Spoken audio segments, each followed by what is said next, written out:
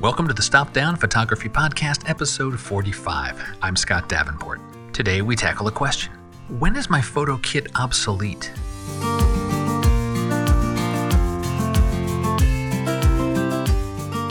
Hi, welcome. Thanks for joining me today. I'm glad to be back with you for another chat about photography, this shared passion of ours. And in today's episode, let's take one more step on our never-ending journey of photography. Today's topic comes from an email question, which I will share in a moment.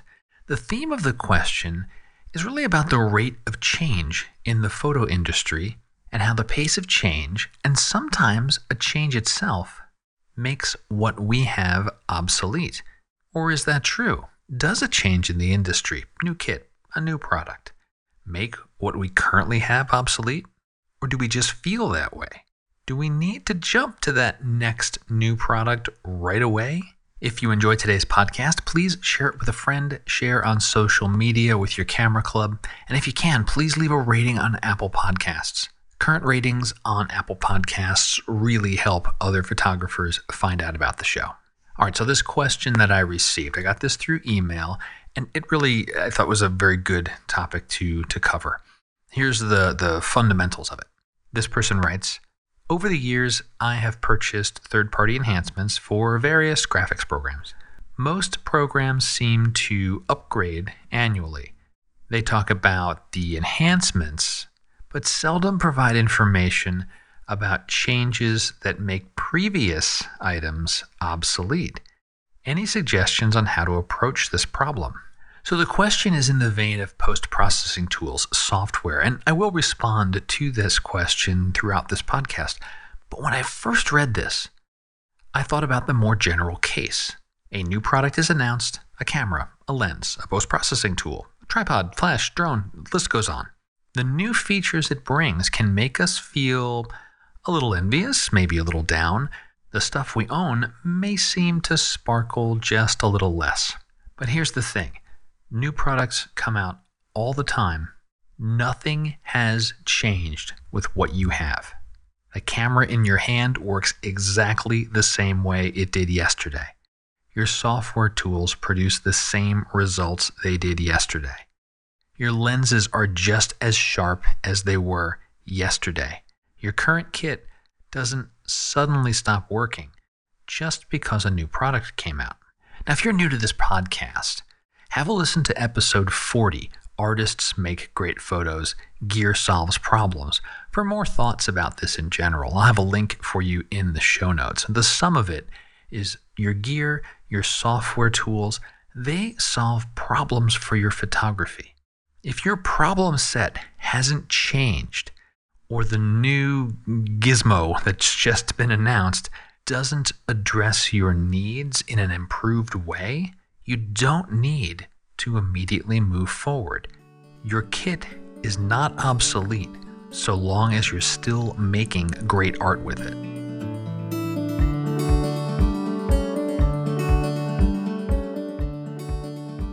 Now let me return to the question about post-processing tools upgrades. I'll reread part of this question. Most programs seem to update annually.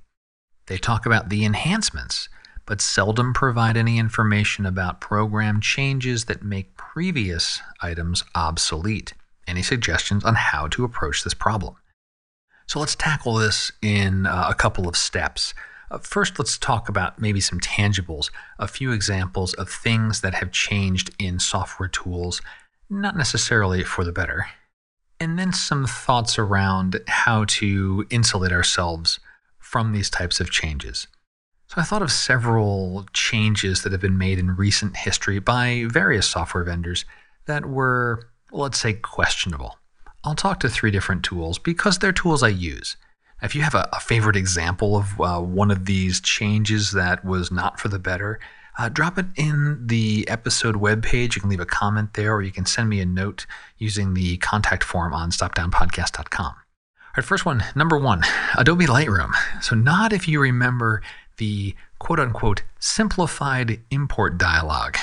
So the goal with this change was to make the import process easier. Getting our photos into a Lightroom catalog was supposed to be easier. And the issue is that it came way too late. As cumbersome and confusing as Lightroom's import process can be, photographers had learned to work with it, and more so, built workflows around it and relied on certain features to be there. This change was unceremoniously panned by many photographers, and thankfully Adobe didn't entirely remove the more complex and I'll call traditional import, and they quickly reinstated it as the default. But it was not a move that was made for the better and really messed up photographers' workflows. Example number 2, on My Photo Raw. The 2020 edition removed Smart Albums and replaced it with an advanced search feature. If you're not familiar with On1, a Smart Album is a collection of photos that is populated based on a set of rules. Greater than 4 stars has a certain keyword. If you're familiar with Lightroom, we'd call this a Smart Collection. So criteria on your photo builds up the contents of these albums, and they can dynamically change. Now, On1 didn't remove this functionality entirely, but the rearrangement they made is, in my opinion, more cumbersome. Yes, searches can be saved, so you can have rule-based views of your photo, but these saved searches are buried in a submenu of a menu, and searches can't be nested and well organized. It's just not as usable a feature as Smart Albums were, and it annoyed a lot of photographers. The effort they'd put into Smart Albums had to be remapped and reapplied to advanced search, and depending on your reliance on Smart Albums for your workflow, that can be an uncomfortable change. Example number 3, Skylum and their forthcoming Luminar AI product. Now, Luminar AI isn't even released yet, but we know a lot about it. Skylum's shared plenty of details with us. I've been able to play with early versions of the software. We know this is a big change on the horizon. And the big change is that Luminar AI is treated as a new product. Luminar 4, the current product, becomes an island. Skylum is not providing a catalog migration path from Luminar 4 to Luminar AI.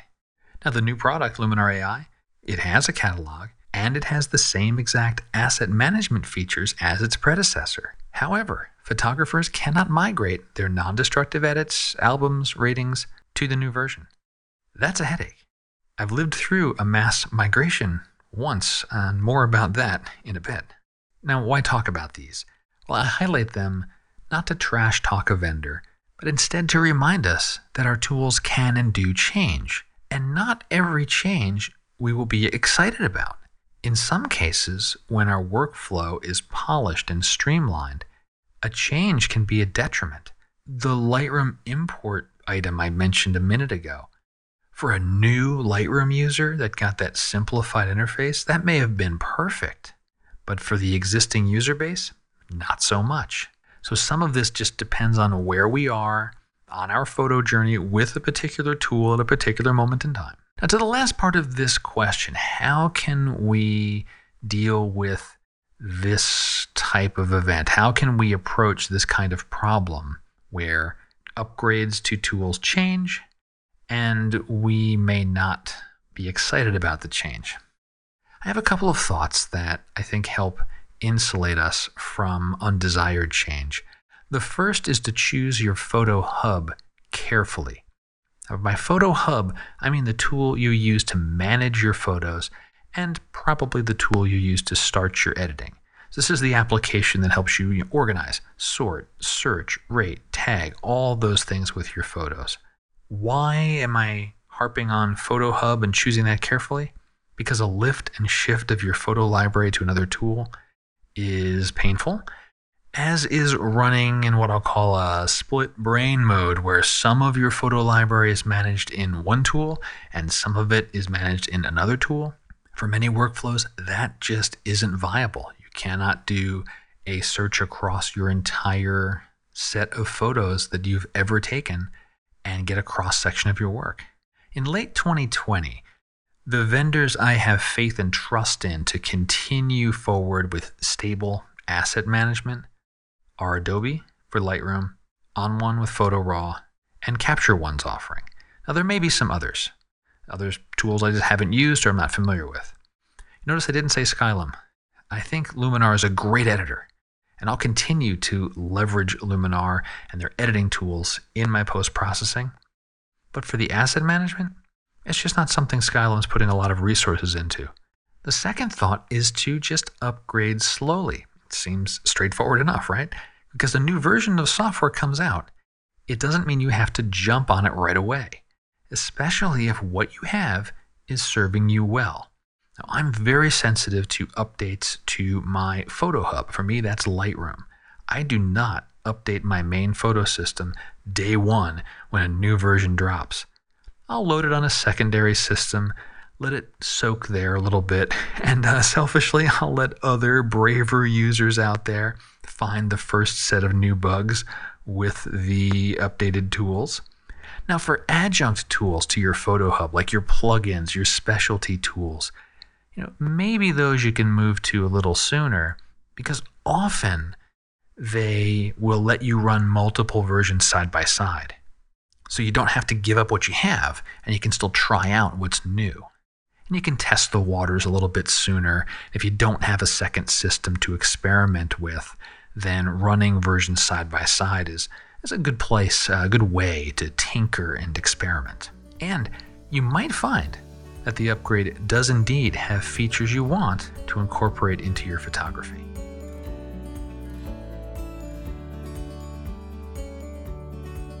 Let me finish off the podcast by recognizing that upgrading slowly, choosing your photo hub carefully, these are ways we mitigate risk. It's not a promise that the industry won't throw you a curveball or turn your entire workflow on its head. When I was really getting back into photography, digital photography, about a decade or so ago now, my first asset manager was Apple's Aperture. Aperture was my photo hub. Now, Apple's a big company, reputable. Aperture was a pretty safe bet as an asset manager. At the time, it was really Lightroom, Aperture, maybe a sprinkling of Capture One.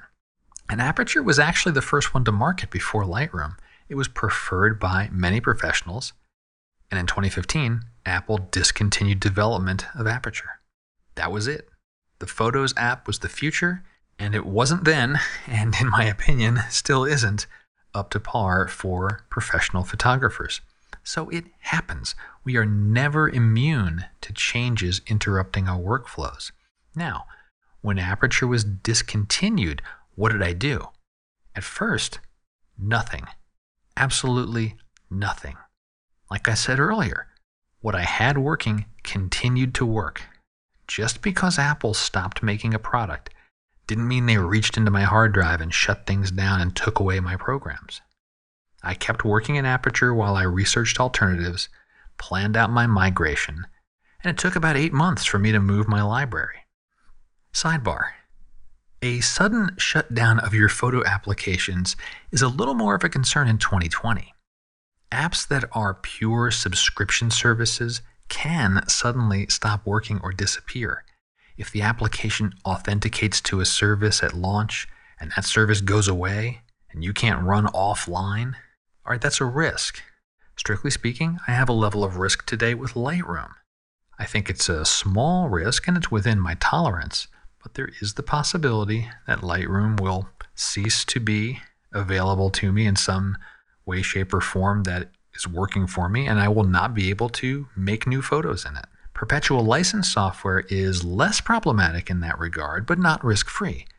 Old software runs fine, provided you can keep an older computer running longer and you don't update your camera to a raw format the old software doesn't understand. Footnote to the sidebar, there are still users running Aperture today, 5 years after its demise. I suppose if I have a point to make with this tale, it's this. Insulate your workflow as best you can. Move your tools and your kit forward at your own pace, and realize occasionally you may need to absorb a big change. But the mere fact that a new product or a new piece of gear has been released does not immediately obsolete what you have running today.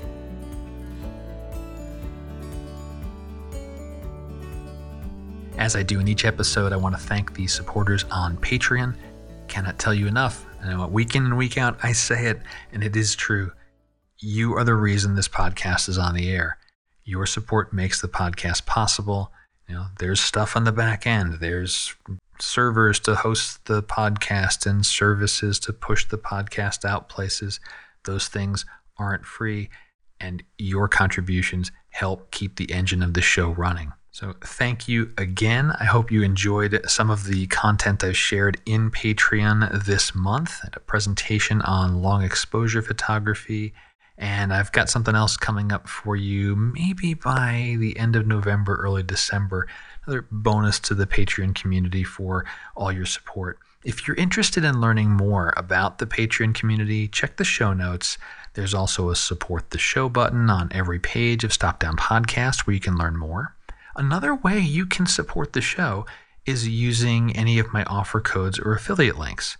I've talked about several software packages in today's episode, and I have offer codes for a couple of them that'll save you money. And yes, I do see the irony here. I just talked about not necessarily needing to upgrade right away, but you can try out the new versions, check them out for free. And if you do decide an upgrade is for you, you can toss a little support my way by using one of the links, and there's no additional cost to you. Well, that'll wrap up this week's episode. I hope this didn't get too detailed or tool heavy for you, and you found the topic interesting. And maybe when that next software version is released, you won't feel pressure to move forward immediately. And once again, if you enjoyed the podcast, please rate and review it on Apple Podcasts. You can find the podcast in any podcast app out there. I'm everywhere. And until next time, my name is Scott Davenport. Have fun.